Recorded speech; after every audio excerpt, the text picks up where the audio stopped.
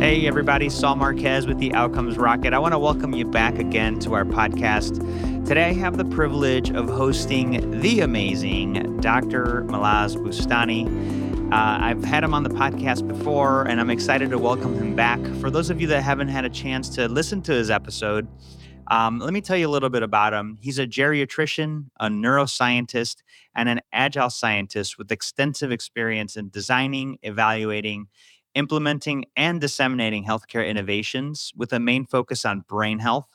He used insights from agile science to develop the Indiana University Graduate Certificate in Innovation and Implementation Science and co founded 4 health tech startup companies. He's just an incredible individual, and he's been doing a lot of research. And as he likes to say, from discovery to delivery. And today we're going to be able to talk about one of the most recent findings and the advancements he's made in particular with brain health. So, Malaz, thanks so much for joining me. Well, thank you so much for giving me the opportunity again and the platform to exchange information with the public. Thank you so much, Saul. Of course, Malaz, and folks, I've had the opportunity to attend a couple of Dr. Boustani's innovation camps. I'm always impressed with the level of people that he has in his classroom, both digitally and in person. And so, really, just a pleasure to have him back on the podcast. So really, talk to us about what is top of mind for you, Dr. Boustani. Oh yeah, I just wanted to share with you the journey and the public, the journey from really discovering a solution to take care of societal problem, and all the way to where this solution becoming very, very close to be the norm, the social norm.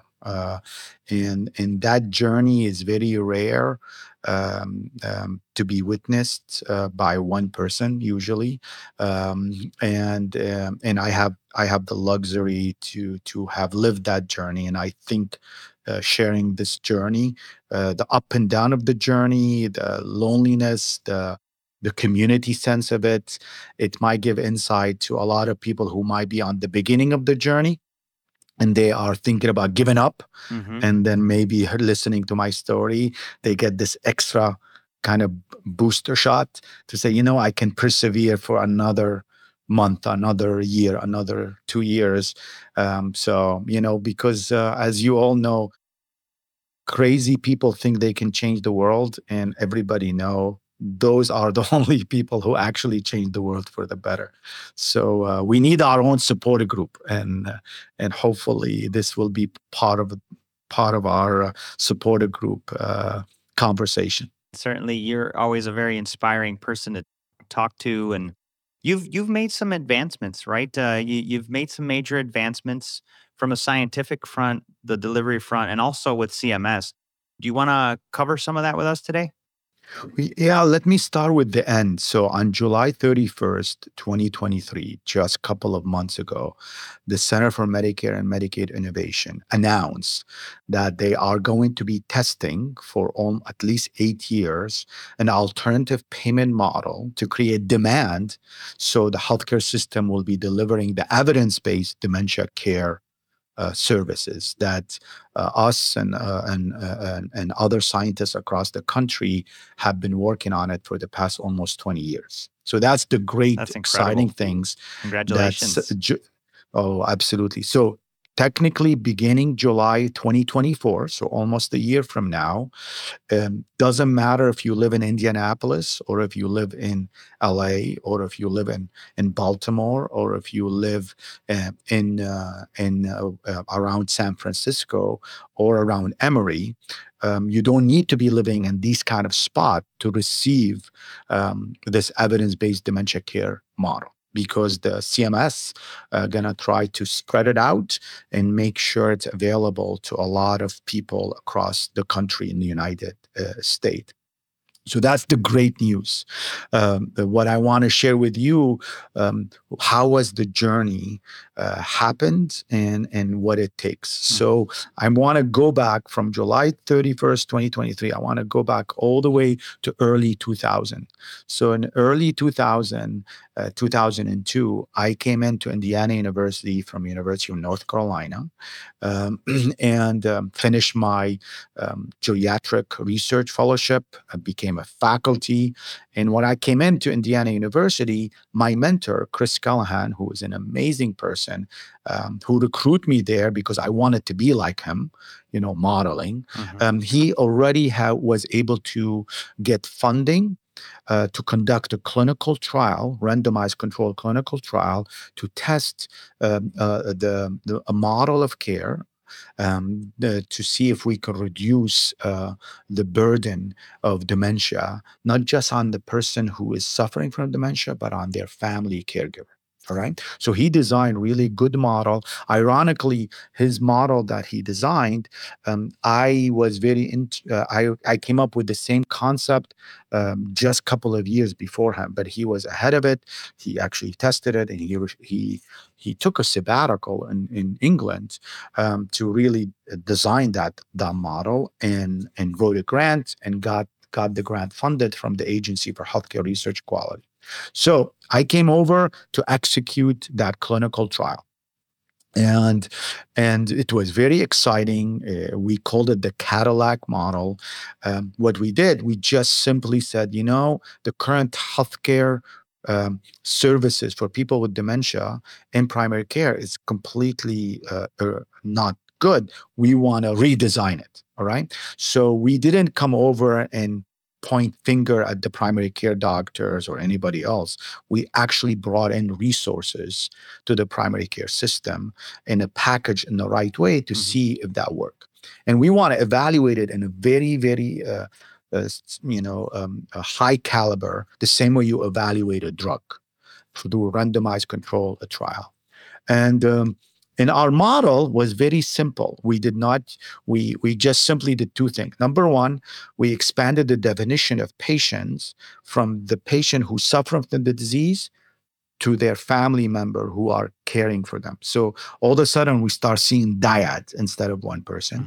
And what we did, we brought in resources, a care coach or a care coordinator who helped the patient and family to manage their ability to cope with the cognitive, functional, and psychological disability of their loved one and their own stress level. So that's in a nutshell. We gave them like feedback, processes, and tips and evidence-based way to do that. And we tested it. We had 180 people. Half of them got our model, half of them did not get the model. We followed them for 18 months, and guess what? It worked. So we were able to reduce the agitation that patients with dementia have, other behavioral symptoms, and we prevented the stress and the burnout of the caregiver. All right. So that was amazing result. It was the first actual randomized control trial that I ran. And I thought everything will be the same after that. I can just move on to other things. So this one worked, and we were able to publish it in a big journal, JAMA. I got promoted to associate professor. I got invited to talk with other people all over Seoul. And then I was supposed to move on, and I actually move on to another problem that I want to fix, which is delirium. And then anything happened, luck hit the ground. And there's been a lot of series. So I can zoom into these luck events, but I want to tell you a big luck happened around 2007 or so. Okay. And then another big luck happened around 2009.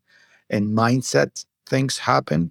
And then really around another 2 or 3 big events occurred that were the really the energy that moved us from a JAMA article in 2006 to a policy change in 2023.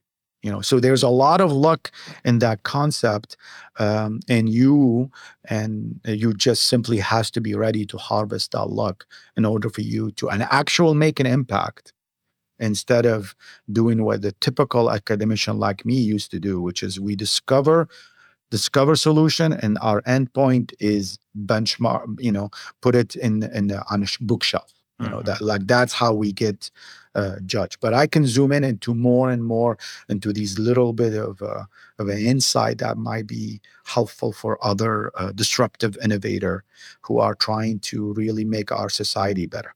It points to your commitment, not just to publish. Obviously, that's a priority as an academician, but also beyond that, taking the beyond the bookshelf into now what is a policy that can affect all of our lives. Everybody that's listening that's based in the US that, could be a recipient of, or families which could be recipients of dementia care, thanks to the work that you've done. And even beyond that, I would say, there's adjacent tracks that can oftentimes take a long time.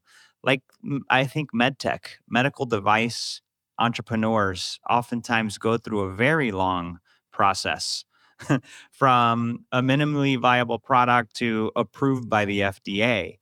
And so I think we could all draw from inspiration and lessons from what you've done. So Malaz, talk to us about what's changing and what the policy is. Would love to better understand that.